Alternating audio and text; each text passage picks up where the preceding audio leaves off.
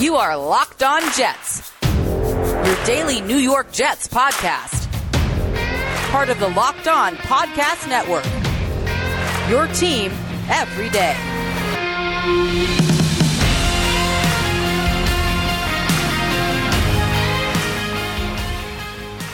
Welcome. This is the Locked On Jets podcast for Friday, March 19th, 2021. I'm your host, John B. from GangreneNation.com. And we begin today's show with a special shout out to subscribers to this podcast. If you would like to join that group, go to your favorite podcast source and hit the subscribe button, and we will deliver new episodes to your device each morning as they are posted. This is a daily podcast covering the New York Jets. We have new episodes Monday through Friday each day for most of the year. And if you are new to our podcast, welcome. I hope we put on a show that you enjoy. Guess what? We've got some stuff to talk about today because the Jets were active in free agency on Thursday after a quiet couple of days. Now, of course, on Monday, the Jets made a few moves. They agreed to terms with a few players, linebacker Jarrad Davis of the Lions, wide receiver Corey Davis of the Titans, and edge rusher Carl Lawson of the Bengals. And then there was a lot of nothing. They did agree to terms with a special teamer from the Saints, Justin Hardy, but not much was happening. And I have to admit to you, there was a point on Thursday where I was getting a little anxious. I was wondering, what are the Jets doing? When's the next move going to come? Because Jets had the most cap space in the NFL at that point. And as much as I have preached patience, you started to see some of the deals were happening. Thursday afternoon, there was a report that the Jets were interested in Steelers wide receiver Juju Smith-Schuster, and I got kind of excited by that report. And I have to be honest with you, at the beginning of free agency, Juju Smith-Schuster was not really a guy who I wanted because there was talk that he may come with a very high price tag, maybe around $17 million or so, and we were talking in the lead up to free agency about the Jets signing a wide receiver.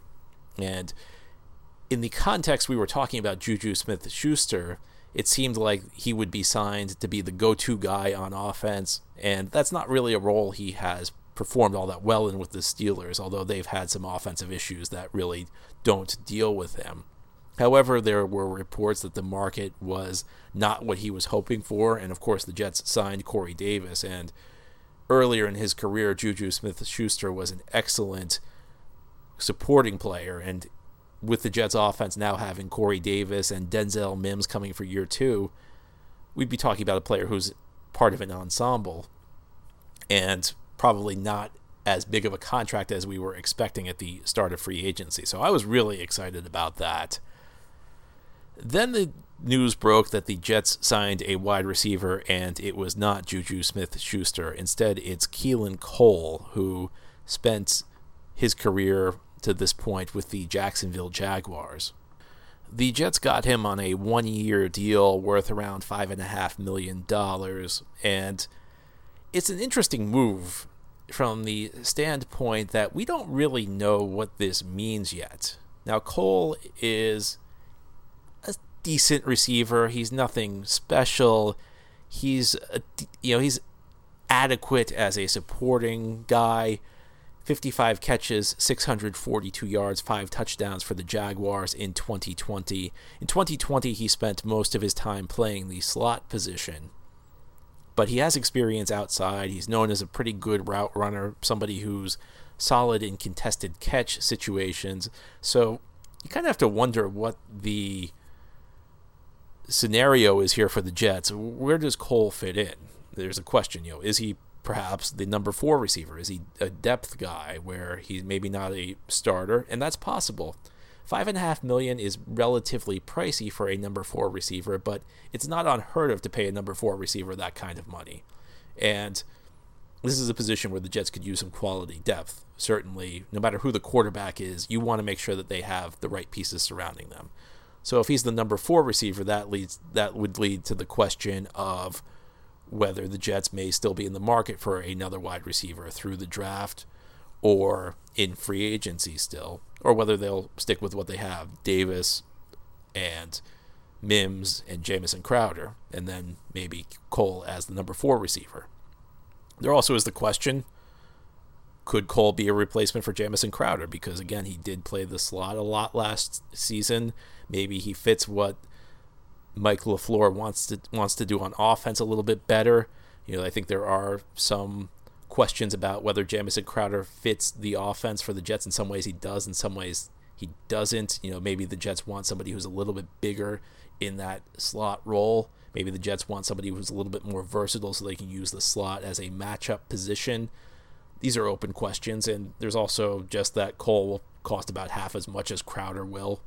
And while Crowder, I think, has been more consistent from year to year, there is a chance that Cole could give you something replicating what Crowder did, although it's not a guarantee. And listen, this Jets fan base has become very attached to Jamison Crowder, and I don't think letting Crowder go would be a very popular move.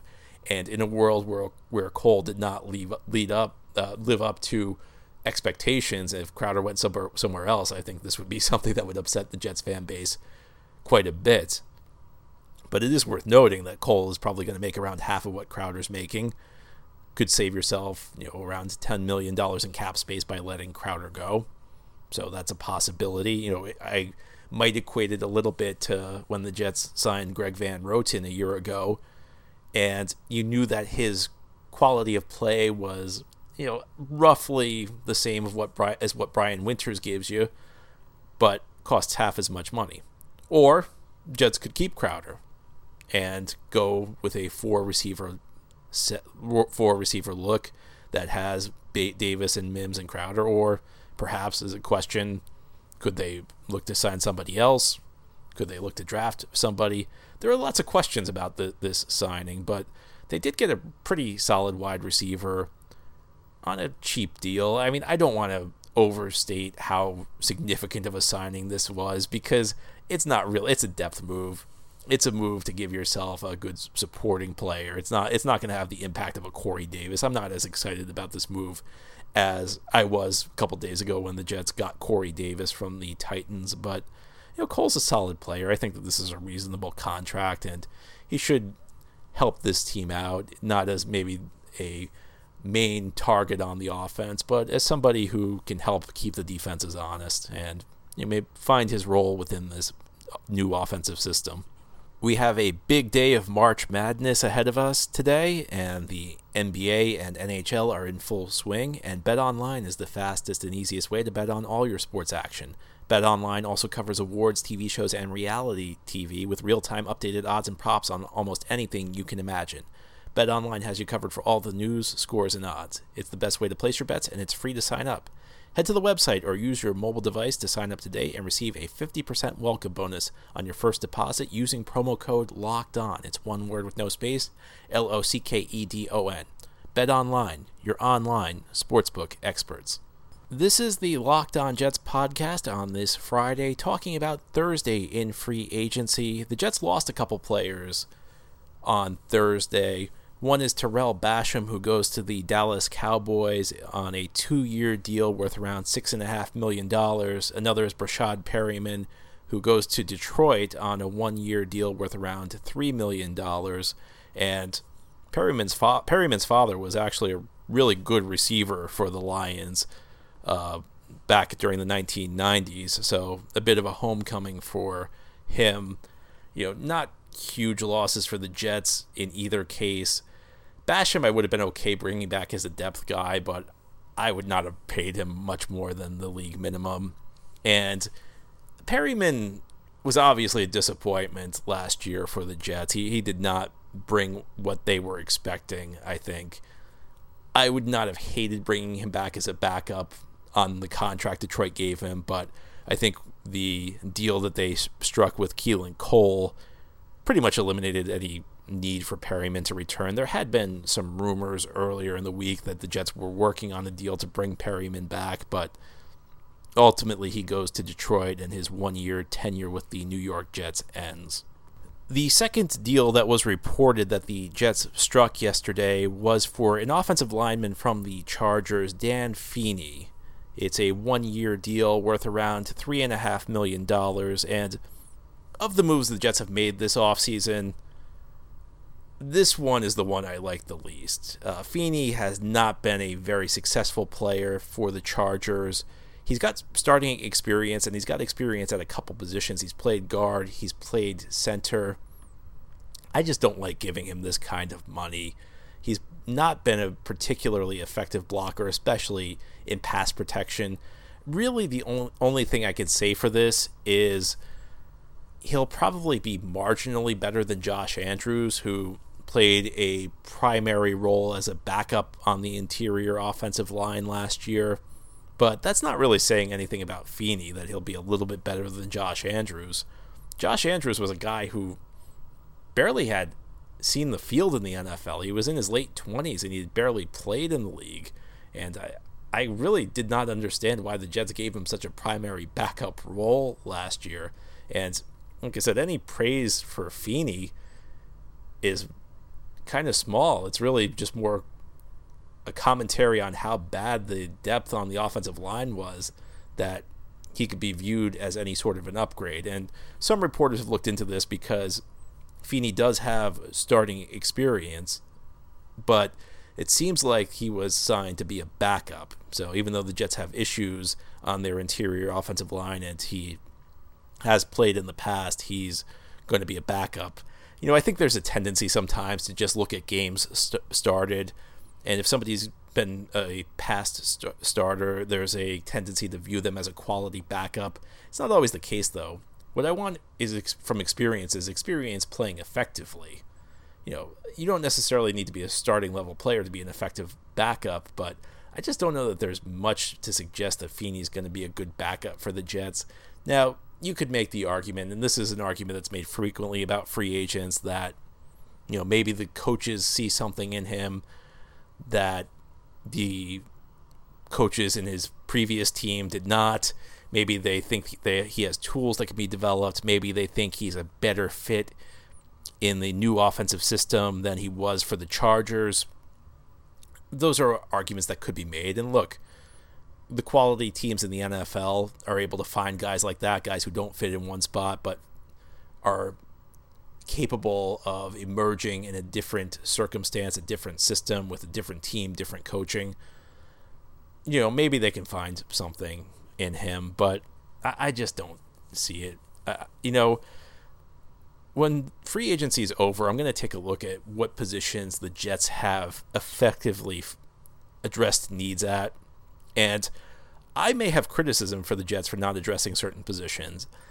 Offensive line's tough for me, especially the interior offensive line, because if you're just talking about guard, Joe Thuney was really the top option by far, and they really never had a shot to get him because a Super Bowl team, the Kansas City Chiefs, offered him $16 million a year. When the Chiefs are offering that kind of money, a team like the Jets doesn't have much of a chance. Now, you could make an argument the Jets should have been more aggressive on the center market and been willing to move Connor McGovern to guard. I understand that argument, so maybe you could criticize them that way. It just was not a great market if you needed an interior offensive lineman, and the best guy, the guy who would have been the best fit for the Jets, ended up not really being a viable option for them. But this is not how you address it. You don't go trying to reach for somebody like a Dan Feeney. I just don't like this move. I mean, like I said, of the moves the Jets have made this offseason, I haven't loved everything they did. I'm skeptical of the Jared Davis contract, but I at least saw the logic for that. This is one where, I'd be very surprised if this guy was any sort of a productive player for this team going forward.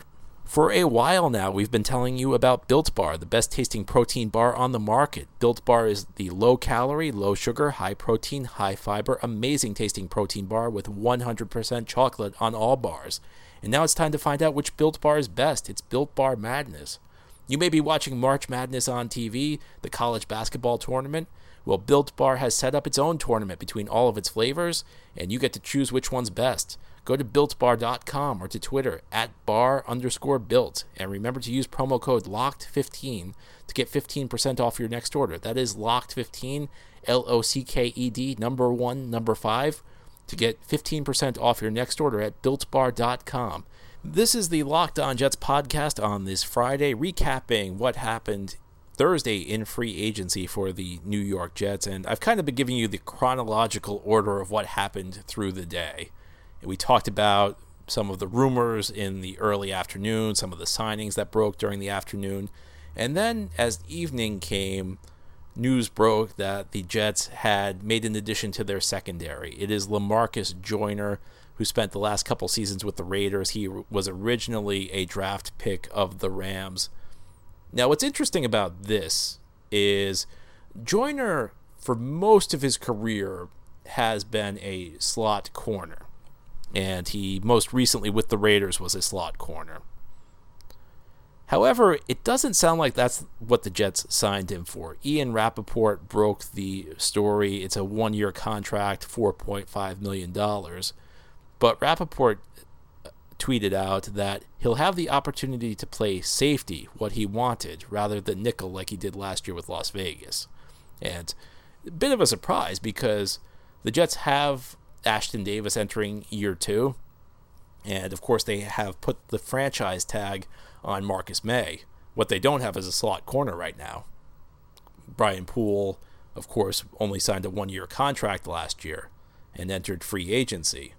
So when you first heard the news that the Jets had signed Joyner, you may have thought that he was going to be the slot corner.